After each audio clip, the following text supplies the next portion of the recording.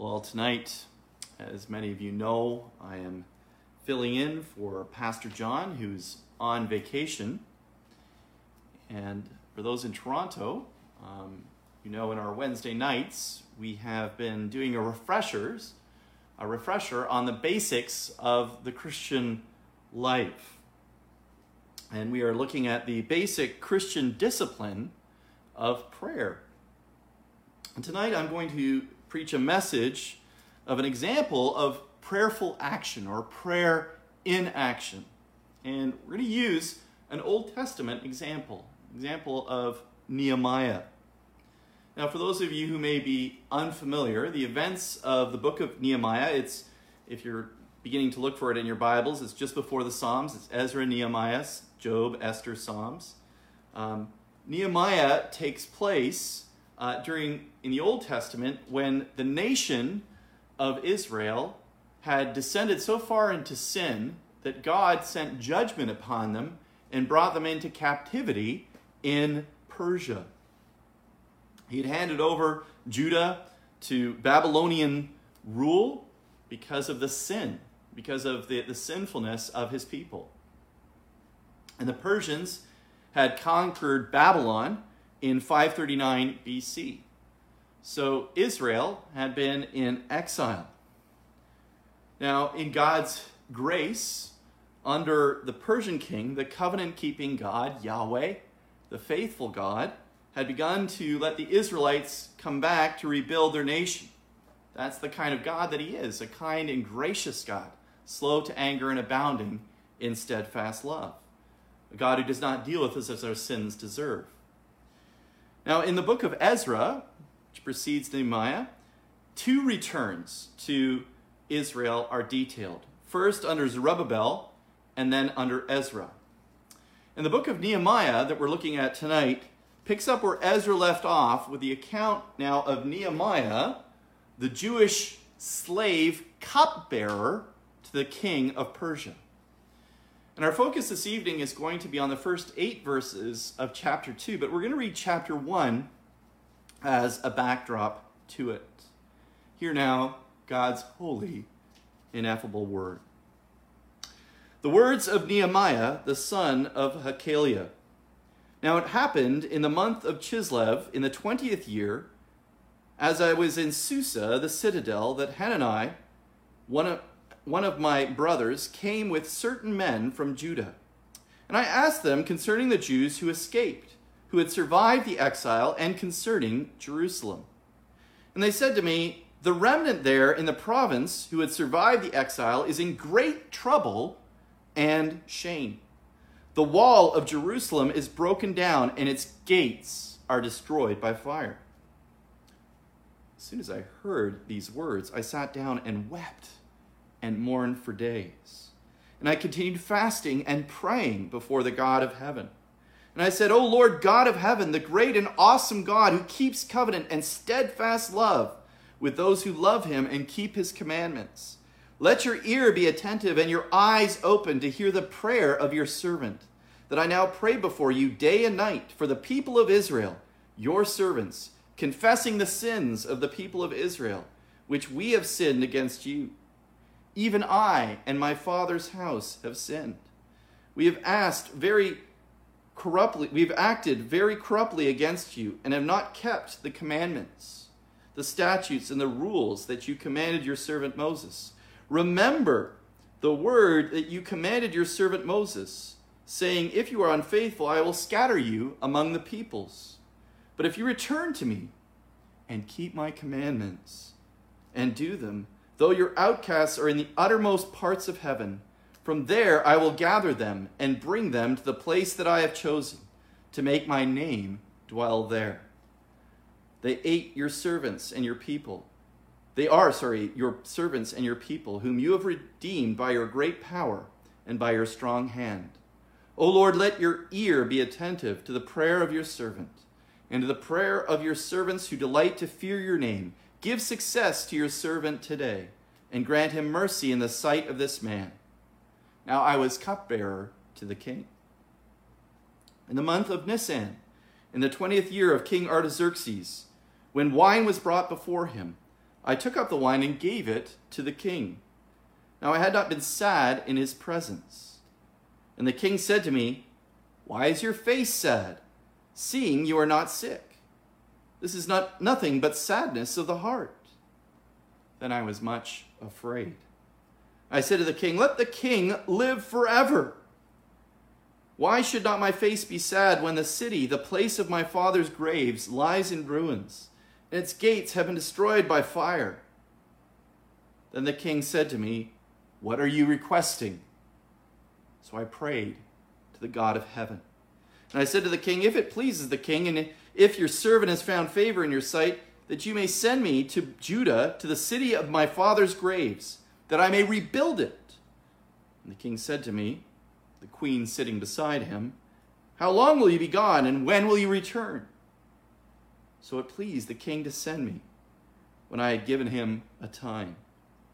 And I said to the king, "If it pleases the king, let letters be given to me to the governors of the province beyond the river, that they may let me pass through until I come to Judah. And a letter to Asaph, the keeper of the king's forest, that he may give me timber to make beams for the gates of the fortress of the temple, and for the wall of the city, and for the house that I shall occupy."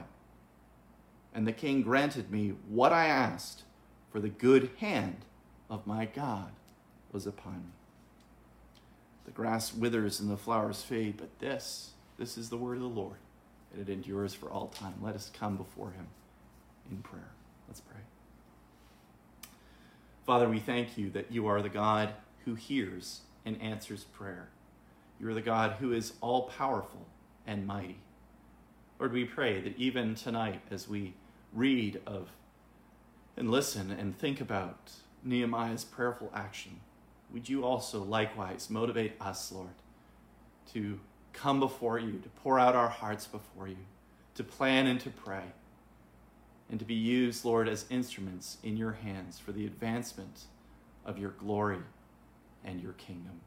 Bless us now, encourage us and challenge us, and change us more and more into the image of Jesus Christ. In his name we pray. Amen.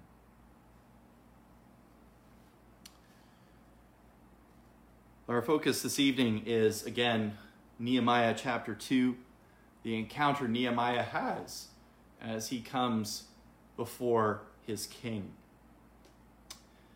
Now, one of the first jobs that I had coming out of university was in sales. I worked in a car leasing company. And for the first 3 weeks that I worked there at the company, I was the low man on the totem pole, and I got the cold sales leads. These were people who had called several months earlier, getting a quote on a vehicle, and probably had already bought one. And my job was to take these cold sales leads, to try and call them up and ask them if they still wanted to buy a car. And this was my first experience doing cold calling. And I've got to tell you, it was not a pleasant experience. I didn't like calling them, but I did it because I knew that it was my job. And if I recall correctly, I don't think out of the hundreds of calls that I must have made, I don't think I got a single job. And I remember at this time telling my friend how much I really didn't like making these hard sales calls. And he just laughed at me, being the sympathetic friend that he was. But he then told me what he had to do when he joined this company, because I joined the company a little bit after it had got established. The part owners of the company were actually a computer leasing company. Old Patriot Computers. Some of you in Toronto might remember them. And the way that they started the car leasing company was to have salesmen like me call up purchasers of computers and ask them if they wanted a car to go with their computer. Now, if you can imagine, it was a crazy ask. It was the script was that you called and you asked them how their computer was working out for them. And then you were to say something like this: "I'm very glad that you like your computer, but I was wondering if I could interest you in a new car or truck." Now, as you can imagine, that was an unbelievably big ask. It was an unbelievably hard thing to call people up about their computer purchase and then get them to upgrade not their RAM or their hard drive, but upgrade and buy a totally different product, totally unrelated, a car. It's an incredibly difficult ask. And while I was complaining about cold sales leads, it was barely a lead. But we are often placed in situations in our lives where we are helpless and we have to make very difficult asks. And that's the very situation that Nehemiah faced at the beginning of this book. As we said, Israel was in Persian captivity. And we have seen how Hanani, his brother, managed to bring news. The news was bad. Jerusalem was in ruins, and its walls and gate were down. Now, in those days, that was basically your security. If you didn't have walls, then there was no way that you could protect yourself against marauders and thieves. There was no safety to be found. And so Israel is in ruins, the land of his fathers, the promised land, the land flowing in milk and honey, the one that indeed God had promised Israel and now had taken away because of their sins. What we're going to see tonight as we look at chapter 2, this beginning 8 verses of chapter 2, we see how a faithful and prayerful servant of the Lord responds when facing a very difficult situation. Nehemiah's response here is foundational, as it gives an example to us about how to live our lives prayerfully in the midst of very difficult circumstances. And it's something that bears repeating for us. My hope this evening, as we look at this passage together, is that the Lord would use this passage to help encourage us to be prayerful like this faithful prayer warrior of the Old Testament, Nehemiah. We're going to look at this section in chapter 2 under two simple headings tonight. First, we're going to look at Nehemiah's prayer and planning, verses 1 to 4. And then secondly, we're going to see the answers to prayer in verses 5 and 8. So firstly, prayer and planning. It's important for us to track a few things as we come into chapter 2 here. And we see this recording of months. Right? In chapter 1, he talked about the month of Chislev, and now we're in the month of Nisan. Why is this important? Why is this recorded here? Well, if you do the calculation and you know the Jewish calendar between chapter 1 verse 1 and chapter 2 verse 1, what it indicates is that before anything starts to happen for Nehemiah and the people of Israel, there are 4 months that pass. Nehemiah has spent 4 months praying and planning since he heard word of the troubles of the returned exiles. Nehemiah has been praying constantly throughout that period.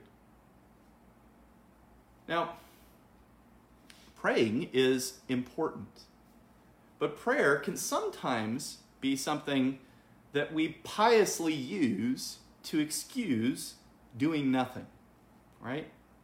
How many times have you perhaps had people say to you, "I'll pray for you," and know that they probably won't? I hope that doesn't happen in our churches, but I know that it's happened. I know that I have let people down, that I've said, "I will pray for them." One of the things that has been emphasized in our church, particularly in Covenant Toronto, that was founded by my father, and one of the things that he taught us throughout as we were being discipled in the Word under his ministry, is that prayer must be connected with action. In other words, if you pray about a situation, it is entirely appropriate and to be expected that you will do whatever God has given into your power to address that situation. So it's important that we see that prayer isn't just an excuse to do nothing. In fact, and it's not just an excuse to bring it to the Lord. It's also something where we seek to marshal all of our resources to indeed help address the situation, to be ready to be used as instruments of God in the situation. As we'll see when the king questions Nehemiah in verses 5 to 8, Nehemiah, as we come to chapter 2, in these 4 months of prayer, has also given a lot of planning and a lot of thought to what he's going to ask King Artaxerxes, or how he's going to approach this. And it's important for us to see that there is a plan here. One of the problems, I think, and one of the struggles that many of us have with respect to prayer is that we're often more planners than prayers. We get excited about plans. We draw charts and graphs, and we run through how the conversation would go in our heads, and we rehearse it a few hundred times, and then we bring it. We can be great planners, especially when we want something. I remember one of my daughters, when she was much younger, came to me about something that she would really want to have. And because she really wanted it, and she knew that I was somewhat reluctant, she had already anticipated my questions and objections. And even though she was a small girl at the time, she knew that I wasn't very excited about Barbie. She knew that I didn't really like Barbie because of a number of different reasons. So when she approached me about buying a Barbie with her birthday money, she was very careful, and she had planned out that this was not the Barbie doll. The Barbie doll she wanted wasn't Barbie. It was one of her friends. It wasn't Barbie. And she already had questions and answers to my questions all prepared and planned out. It was a very well-crafted pitch. But here's the thing, not all the best planning will get someone to say yes. Unlike a child coming to ask something from her parents, some people seem almost impossible to approach. But the thing that we have to remember is that with God, the impossible is made possible. How often we forget this? We try to answer our own prayers. Now, don't mistake me. It is important that we need to be prepared to act, but we are not God, and we need his help. We need to be prepared to act, but we also need to recognize that he is the one that answers prayers. We need to not seek to go about in a manipulative way to get the best what we can, because we need to remember that when we bring it to God in prayer, he is capable. He is able to do this. Far too often, our concept of God is too small. But our God is great. Our God is capable of great things. And we see that very clearly in this narrative with Nehemiah. We need to sort of orient ourselves a little bit to what is going on here. We need to get a full appreciation of what Nehemiah is asking for. Nehemiah is a slave. He has been brought into captivity for Persia.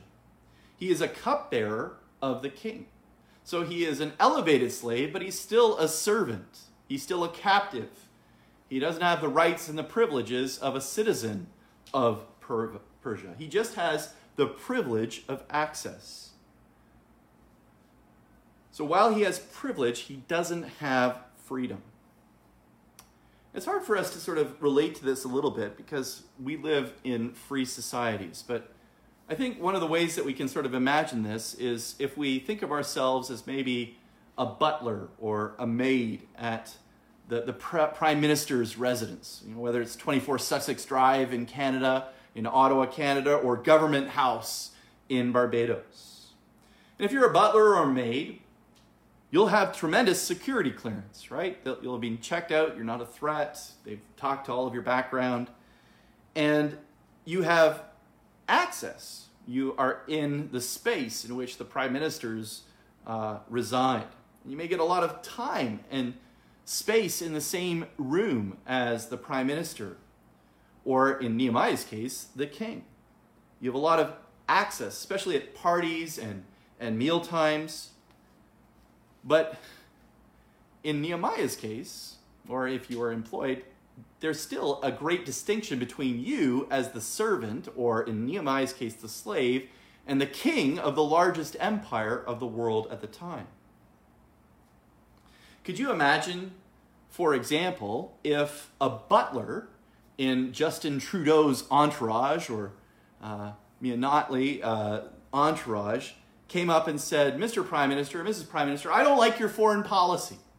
Let's just pick somewhere, right? I don't like your foreign policy on the situation with ISIS in Iraq and Syria.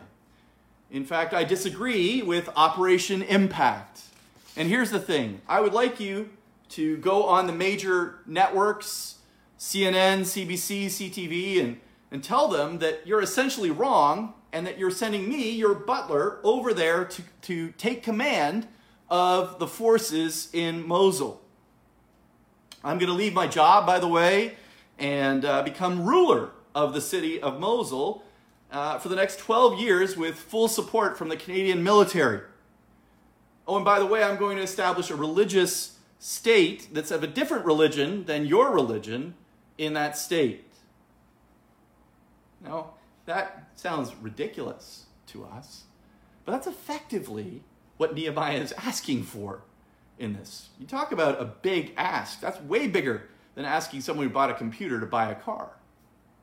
He's asking the king to give away his kingdom. The question is, whose kingdom is it? Now, to do that takes something much more than just guts, right? It takes prayer. It takes someone who has a trust and a belief in God. Because Nehemiah, again, remember, he's a slave. And he can be gone at the snap of the king's fingers. His life can be taken away for any impertinence. In other words, his request that he brings here in chapter 2 is essentially suicidal. It's literally suicidal without the prayer context. He's asking to be killed. It's audacious. It's bold. But Nehemiah is prepared. He has prayer and a plan. That's what prayer enables us to do. We pray about how we might approach the person and pray for what we ought to say, and then we plan it out. Instead of worrying and obsessing about it, we pour out our hearts and our plans to God. And this is a really important and practical thing for us to do. We see that Nehemiah does this in chapter 2, and he's prepared for this encounter in chapter 1, and he's prepared for this encounter with the king at a party in chapter 2. And one of the most important things that we can take away from this is the need for us to marry our planning and our prayers together. And I speak especially to those in leadership or those aspiring to leadership. Pastor John and my weekly meetings are bracketed by prayer. We pray before we consider things, and we pray after them. Sometimes we pray in the middle if there's a particularly difficult situation that we just need wisdom and help for. I often ask the deacons to pray with us for difficult and challenging situations that we face as a leadership or meetings that we have upcoming. When we gather to plan the budget and when we discuss the whole situation with Barbados, that was surrounded by prayer. And if you know some of the history around the founding of CRBC Barbados, you can't deny that God answers prayer, that a little church here in Canada that still rents its own place, and it's not huge, was used by God to help establish another church and help another church get established in Barbados. That was not through the genius of men. That was not through mere men. That was through God answering prayer. We saw that time and time again. Barriers continued to be erased and doors continued to be opened. It wasn't luck or it wasn't good chance. It was providence. It was God who did that. God who made planting a church 4,000 kilometers away entirely possible.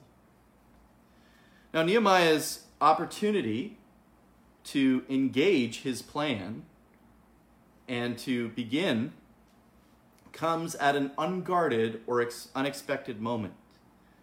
As we look here in these first few verses, we see that in this month of Nisan, he's at a party with King Artaxerxes and his wife, Queen Damaspia is also there. And what gives him away at the party is a sad face.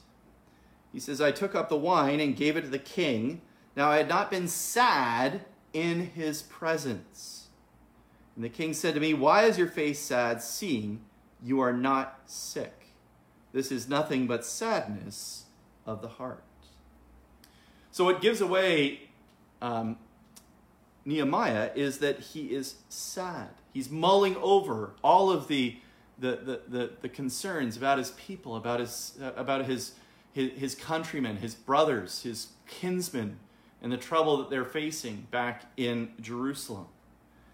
And the crime is, and it doesn't seem like that to us, but it is a crime in the presence of the Persian king to show sadness. That's a no-no, not only before the king, but also before the king and queen. Now, the fact that his queen is there suggests that it's an informal party, which means that the king would have had more opportunity to notice what's going on with Nehemiah. It also means that it was perhaps a little bit more potential for problems at this party, as there were two royal figures that had to be attended to. But as the feast goes forward, the king observes the downcast face of Nehemiah in verse 2. Now again, we got to understand that this in itself would have been an unforgivable thing according to Persian rules. Nehemiah says in verse 1 that he'd been careful to mask his true feelings before. And the reason was because the Persians believed that it was impossible not to be happy in the king's presence. Now that's ridiculous, but that was the rule, right? You are so wonderful to be in the presence of the earthly king of Persia. Now it's interesting, isn't it?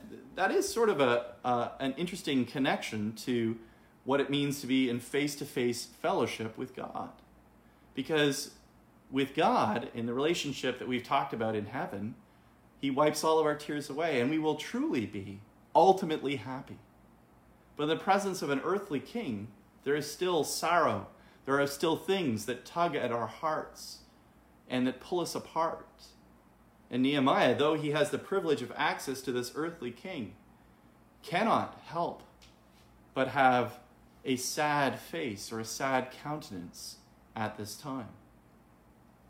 Fascinating insight, by the way, into the Persian Empire and Persian etiquette is found in the book of Esther, who's the wife of Artaxerxes I. It takes quite something. Mordecai, her cousin in that book, wanted to inform her about the suffering of the Jews, but he dared not enter the palace because he was dressed in sackcloth, the symbol of mourning. He couldn't do that. And so what did he do? In Esther chapter 4 and verse 2, it talks about how he went up to the entrance of the king's gate, for no one was allowed to enter the king's gate clothed in sackcloth. Right? You couldn't be sad and come into the presence of the king. It was unforgivable. But here we see something surprising. Artaxerxes shows that he's willing to overlook Nehemiah's breach of protocol. And he shows genuine interest. He says, why is your face sad? Seeing that you are not sick. He sees that there's no physical reason why Nehemiah should be this way. Now, Nehemiah may have deliberately let his feelings show to prompt this kind of exchange with the king. Verse 11 of chapter 1 suggests that he is preparing in his prayer to come before the king. He says, O Lord, let your ear be attentive to the prayer of your servant and to the prayer of your servants who delight to fear your name. And give success to your servant today and grant him mercy in the sight of this man. But whatever the situation, when the moment comes, it's a critical one, a crucial one. If Nehemiah doesn't handle it well, he'll lose. There won't be another opportunity. In fact, he will most likely be dead. He's on the edge of disaster. And we can see his stress here. In verse 2, he says, "Then I was very much afraid." He knew what a breach of protocol it was to be sad in the presence of the king. Certainly, the lives of the exiles were on the line. But also, who knows what the king would do to him when he told him what was going on. So what does he do in this moment of stress? What would you do if you were facing a similar situation? Well, if you hadn't been bringing this very thing up to God in prayer, you might have come up with perhaps a lie or a diversion. "Oh, I'm not sad. Sorry. It's just the lighting in here. I'm really just happy." Right? And you paint that happy smile on your face, or you divert him and say, "Oh, have you tried this I don't know, the what do you call it? I don't know wine, but fine wine." Try and distract him with some good vintage. But that's not how Nehemiah handles it. Nehemiah had been praying day and night to God about the situation. He had fasted and pleaded with God for his people. Whether this was planned or unplanned, he goes for it. He trusts himself into God's good hand. And in verse 3, he addresses him directly. He tells the truth in a respectful, tactful, but very direct way. He said, "I said to the king, 'Let the king live forever. Why should not my face be sad when the city, the place of my father's graves, lies in ruins and its gates have been destroyed by fire?'" It's interesting, he does it tactfully. He affirms his loyalty to the king. He says, "Let the king live forever." But he also explains why he's upset. He doesn't ask for anything. He just answers the question. But we wonder, what's going to happen when he pours out his concerns to the king? Well, secondly, we see his prayers and his planning now come to fruition. Now we see answers to prayer. The king answers him by asking, "What is it that you are requesting?" Now it's interesting. What's going on here? Nehemiah hasn't told the king that he wants anything at all. But the king's response is to be graciously and kindly disposed towards his cupbearer, his slave. The king asks him if he has a request. And it's as simple as that. Sometimes we don't see how God works. But Nehemiah must have understood that this is how God's working. In fact, we see him shooting up an arrow prayer in verse 4. He says, "Then the king said to me, 'What are you requesting?' So I prayed to the God of heaven." This is an important little insert here. It's important for us to notice. Nehemiah obviously could not have just immediately dropped to his knees and done a little 5-10 minute prayer before God. This prayer that he offers to God could only have been a few seconds, probably with his eyes open. Perhaps not. But this was one of those arrow prayers. You need to come before God. This is not the prayer of Moses, taking chapters to read. This is not Daniel's prayers or Paul's. We don't even know what the prayer was. We can only guess that it lasted a few seconds. But what we see here is a prayerful mindset that is there with Nehemiah. This is what it means to submit to God in prayer. In Philippians 4:4, we're encouraged to not be anxious, but in everything, by prayer and petition, present your requests before God, and the peace of God, which transcends all understanding, will guard your hearts and minds in Christ Jesus. So here we see a model for us. We've been asked an important question. We know it's important. And the way that we recognize its importance is that we bring it before God. And this happens all the time. This happens to us all the time. Maybe it's when you're at work and your boss asks you a question that you don't want to look silly or exposed. So you pray before you answer. Or maybe you're talking to a friend or a neighbor or a relative, and an opportunity sort of presents itself to speak about the gospel. In those times, we have an opportunity to bring them before God. just in that few seconds to pray as Nehemiah did. Oftentimes when I have the opportunity to talk to people, I'm actually praying in little bits as we're having the conversation, asking Spirit, open his eyes. Help him to see the need for Jesus. Show us Jesus. Show him Jesus. Show him the grace of God. Right? This is what Nehemiah is doing here.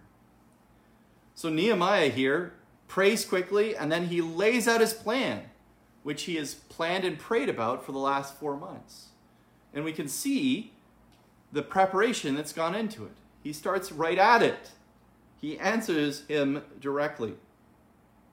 I said to the king, if it pleases the king, and if your servant has found favor in your sight, that you send me to Judah, to the city of my father's graves, that I may rebuild it. No bones about it. He goes right for the jugular. He says exactly what he needs. Again, we see that this is a situation that requires faith, right? Nehemiah was able to ask these things because he had been relationally relating them to God and entrusting them to God and praying to God and expecting that God would provide the opportunity for him to lay out his case. So when the opportunity had come, he prayed and he planned, he was ready. He was prepared. And he rolled out his plans. Again, we see what happens. The king replies in verse 6. He says, and the king said to me, the queen sitting beside him, how long will you be gone, and when will you return? He doesn't say, guards, take him and kill him. No, he responds positively. And here we see the power of God moving the heart of the king. You see, one of the reasons why we don't pray is because we lack faith that God has the sovereignty and the power to effect change. And this is a reminder that he does. We can't forget the sovereignty of God over all of humanity. How quickly we forget that we believe it. We say that we're Reformed, we're a Calvinistic church, but does it show in the way that we pray? Does it show in the expectation that we have that God will answer prayers according to see his will be done and his kingdom built? And this is very literally what Nehemiah has in mind, that his kingdom would be rebuilt. We need to ask ourselves, do we actually believe what the scripture says? Proverbs 21 verse 1 says, the king's heart is a stream of water in the hand of the Lord. He turns it wherever he will. In other words, the king is entirely in the control of God. It's amazing, but it's true. Because God cannot be God if he is not utterly and completely sovereign. So we don't pray as impotent people. We are impotent in our own strength, but if we are God's sons and daughters, we are coming before our Father, and we're asking him to act, to glorify himself.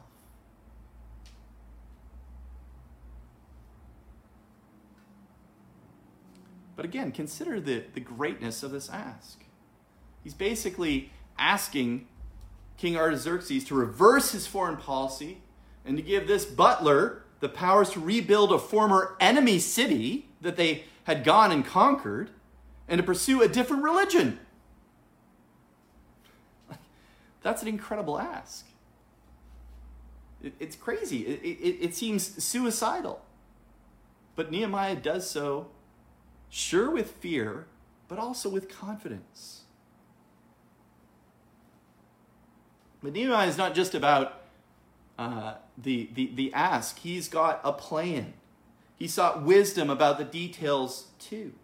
He knows that he needs passage through the king's lands. He needs the king to write him letters. He also knows that he has to obtain the permits for rebuilding, to get the supplies, the timber and the stone. He needs to go to the Persian equivalent of Home Depot and get all the materials to rebuild the city of Jerusalem. And so this is what he asks. He says, so it pleased the king to send me when I had given him a time. And I said to the king, if it pleases the king, let letters be given to me, to the governors of the province beyond the river, that they may let me pass until I come to Judah. And a letter to Asaph, the keeper of the king's forest, that he may give me timber and to make beams for the gates of the fortress of the temple, for the wall of the city, and for the house that I shall occupy. Oh yeah, I want a house like yours, by the way. You know, the governor's mansion. Yeah, we'll just put that over there. We'll just include that in there. Right? Are you getting this? The ask is incredible. What bravery, what audacity. It'd be really easy for Nehemiah to go on and on about how he's the one, I had the guts to ask, and it's leadership like mine that we need in Israel to rebuild and rebuild our empire and everything else. But when he writes the story, he knows who's really at work. Look at verse 8. He says, and the king granted me what I asked. Why? For the good hand of my God was upon me. He attributes his success not to his ingenuity or his bravery or his audacity. He attributes it to the God who gave him those gifts and the God who opened and held the king of Persia's heart in his hands. It was good, and it was the hand of God. Sometimes the answer is not good or sweet, but it works for our good. And still, we need to remind ourselves that an answer from God is an answer from God and from Jesus. And we need to see that everything that we have comes from our God who loves us and cares for us. It's all about him. It's all about his glory. We need to be able, like Nehemiah, to live our lives not glorying in ourselves, but glorying in the God who provides for all of our needs. You see, Nehemiah was able to act with confidence and boldness because he was confident of his relationship with God in prayer. Maybe you are still walking around in the darkness of uncertainty. What Nehemiah offers for you is a vision of what it means to live as a believer, following and trusting the Lord, even in dark times, and knowing and expecting that he will respond to your prayers to accomplish whatever his purposes are, so we can live a life in submission to him. Now, what's neat about this is that Nehemiah's horizon and his prayer is based on a limited horizon. We now have so much more because we recognize that this was part of God's plan to preserve Israel, to preserve the line of David, so that they would return after exile, not get absorbed into the Persian system and intermarry and become an undistinct country. No, he brings them back and preserves the line of Jesus Christ in the line of the exiles. And as you look in the beginning of Matthew and in Luke, where we have the genealogy of Jesus Christ, his name includes exiles that returned back and maintained that line so that a Savior could come, Jesus Christ. And you see, Nehemiah was praying according to the plan and purpose of God. God had promised that he would bring a Savior through Israel. So Nehemiah knew that if Israel did not exist, then there could be no Savior. And so he had supreme confidence in coming before God in prayer. And what's interesting, as we've been looking on Wednesday nights, we see that Jesus himself came and prioritized prayer. In fact, if you need a reason to pray, if you're a Christian, a follower of Jesus Christ, he himself dedicated himself to prayer to God. He poured out his heart. Now, if Jesus needs prayer, obviously, we can't survive without it either. Many people don't think that they need prayer, they need God. They see religion as a crutch. They don't need to pray to anyone. They might think that it's some sort of sign of weakness. And it may indeed look that way to the world. Frankly, oftentimes Christians look that way to the world. We look weak. so be it. In fact, we are weak. Let's be honest. We are weak. We can't save ourselves. Our sin is too great. We need a Savior to intervene. Think of how Paul addresses the Corinthians in 1 Corinthians 1. He says, "Consider your calling, brothers. Not many of you were wise according to worldly standards. Not many were powerful. Not many were of noble birth. But God chose what is foolish in the world to shame the wise. God chose what is weak in the world to shame the strong. God chose what is low and despised in the world, even things that are not, to bring to nothing things that are, so that no human being might boast in the presence of God. And because of him, you are in Christ Jesus, who became to us wisdom from God, righteousness and sanctification and redemption, so that as it is written, let the one who boasts, boast in the Lord." Friends, we need to understand that prayer is the greatest weapon and engine for change in our world. Nehemiah did not lead the exiles in a rebellion, an armed rebellion against the Persian Empire. No, he did something much greater. He peacefully and wonderfully prayed to God, and God looted the Persians of their riches and sent back the exiles with everything that they needed to rebuild their city. We need to understand that prayer has more power than the greatest weapon that we know to man, the greatest nuclear blast. There is more power in prayer because it connects us to the God who made the universe simply by speaking it into being. So friends, why wouldn't we pray? Why wouldn't we go to our God? Sometimes we feel foolish or we're weak. But God doesn't want us to come in our sophistication. He wants to come in our desperation. Nehemiah came to him in weeping and mourning. Mourning over his people, concern for their welfare, weeping over their sin. That's how God wants us. Jesus teaches us to be like children, coming and asking God for things, persistently and consistently. I was sharing with our church on Wednesday night about my youngest son and how he keeps asking for Lego. His birthday's in July, and he's been asking for months, over and over in the same way. The question is, why does he do that if he keeps asking? Well, he does it. He comes to me because he believes that I have the power and the disposition to fulfill all of his Lego fantasies. He knows that I love him.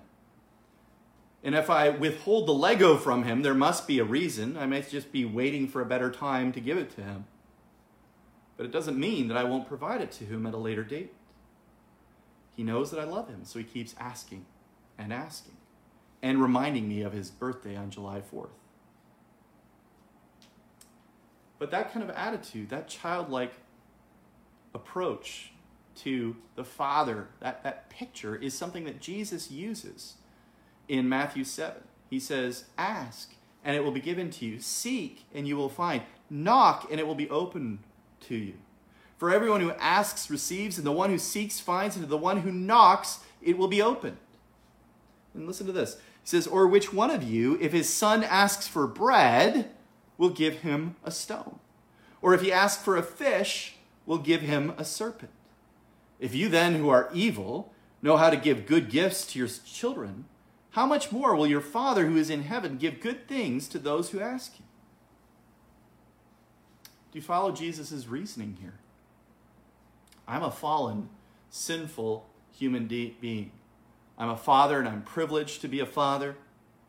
And I'm a loving father who is, hopefully he's not listening, quietly searching Amazon for deals on Lego for his birthday. But if I have the desire to feed his joy and his creativity, then the rationale Jesus has here isn't God, who is greater, far greater than little old me? Isn't he more disposed to answer, to hear, and to answer our prayers and to delight? Doesn't he have greater plans and power and reserves? How much more should we not come to him with the desires that we have? He is able to create and destroy. He is able to redeem and to save. Think of what John says in 1 John 5, 14 and 15. He says, this is the confidence we have toward him, that if we ask anything according to his will, he hears us. And if he knows that he hears us in whatever we ask, we know that we have the requests that will be asked of him, according to his will. Lego might not fit that bill, but the salvation of your children, will that fit God's bill? Is that not his will? He doesn't suffer any to perish. Why aren't we constantly pleading before God? On this Father's Day, fathers, I encourage you, do the greatest thing that you can do for your children. Pray for them. Pray for their salvation. Pray and plan. Pray and speak to them of the love of the Father shown to us through the Son and through his works. Keep praying and don't give up. What about practical things? For the reopening and growth of our church. We have many challenges facing us as a church. Even before COVID-19 in Toronto, we had building issues. We were running out of space. And we've been eyeing that gym for a long time. Wouldn't that be a wonderful place to expand? Well, look at the situation. Our building capacity for the South Studio is 9 people. 9 people. But the building capacity of the gym is at least 44 or greater.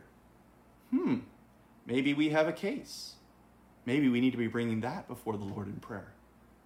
Lord, maybe you are going to use the coronavirus to give us more of the church. You've done it before. Why not bring that to our God in prayer? Keep praying. Don't give up. What about work or a marriage partner? Some of you are looking for both. Some of you are looking for one. Those are both creation ordinances. They are good things. God will provide us what we need. Keep praying and planning. What about your sick relatives or sick members in the church? God is gracious and kind. Keep praying. Keep planning. Keep presuming on his chesed, on his steadfast love and grace. God is gracious to his people. He hears our prayers. And he will always answer them. Yes, no, or not yet. Those are the 3 answers God always gives to prayer. Our prayers are not unanswered. He either grants what we request, he says no, or not yet. We can't always tell the difference between no and not yet. So we persist like the persistent widow. Like my son coming for Lego. If it's a good thing, we want it. And we don't see why our God will not provide it. He hears our prayers. We're dependent upon him. We don't like prayer in part because it reminds us that we are creatures and that we are utterly and completely dependent upon our Creator. Nehemiah prayed for 4 months before God answered his prayer wonderfully. And it wasn't without challenges to come. If you read the rest of the book of Nehemiah, you see that he had to fight against people, and there were all kinds of things, and he had to continually bring it before prayer. It was not just this one time, it was something that he continued to pray for. But for 4 months, he prayed about this opportunity, this desire that he had to be used as an instrument to bring about the return of Israel to their city in Jerusalem. For you, it might be longer or shorter. George Mueller prayed all his life for 2 of his friends to be saved. One was saved the year before he died, and one was saved the year after. He's prayed for them for decades. And you continue to pray for them every day. Prayer like that takes faith. It's hard because we're so weak and distracted. But as we've been saying on Wednesday night, Jesus encourages us. He doesn't say, "Come to me, all you who can concentrate and formulate awesome prayers, quoting multiple verses of hymns with flowery language." No. He says, he calls his children to come. He says, "Come to me, all you who are weary and heavy laden, and I will give you rest." This morning, we looked at the closing words of the Bible. And there was a prayer, "Come, Lord Jesus." And tonight, we end this glorious Lord's Day by encouraging you to come before the Lord Jesus and to commune before him in prayer as you anticipate his return. That's your privilege as a believer, if you're a believer this evening, to come to Jesus, to ask him, to petition him, to pour out the burdens of your heart, to pray to him, and know the grace of his love, his attention, and his favor, to trust him. But what if you're an unbeliever this evening? Well, if you're an unbeliever this evening, you still need and are welcome to come to God in prayer. The eternal Father in heaven will not give you a stone if you ask for the bread of life. He will not give you a serpent if you ask for a fish. That's what Jesus said.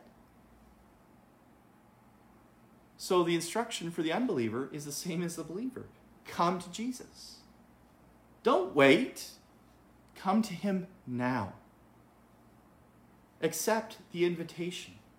The Spirit and the bride, that is the church, say, "Come."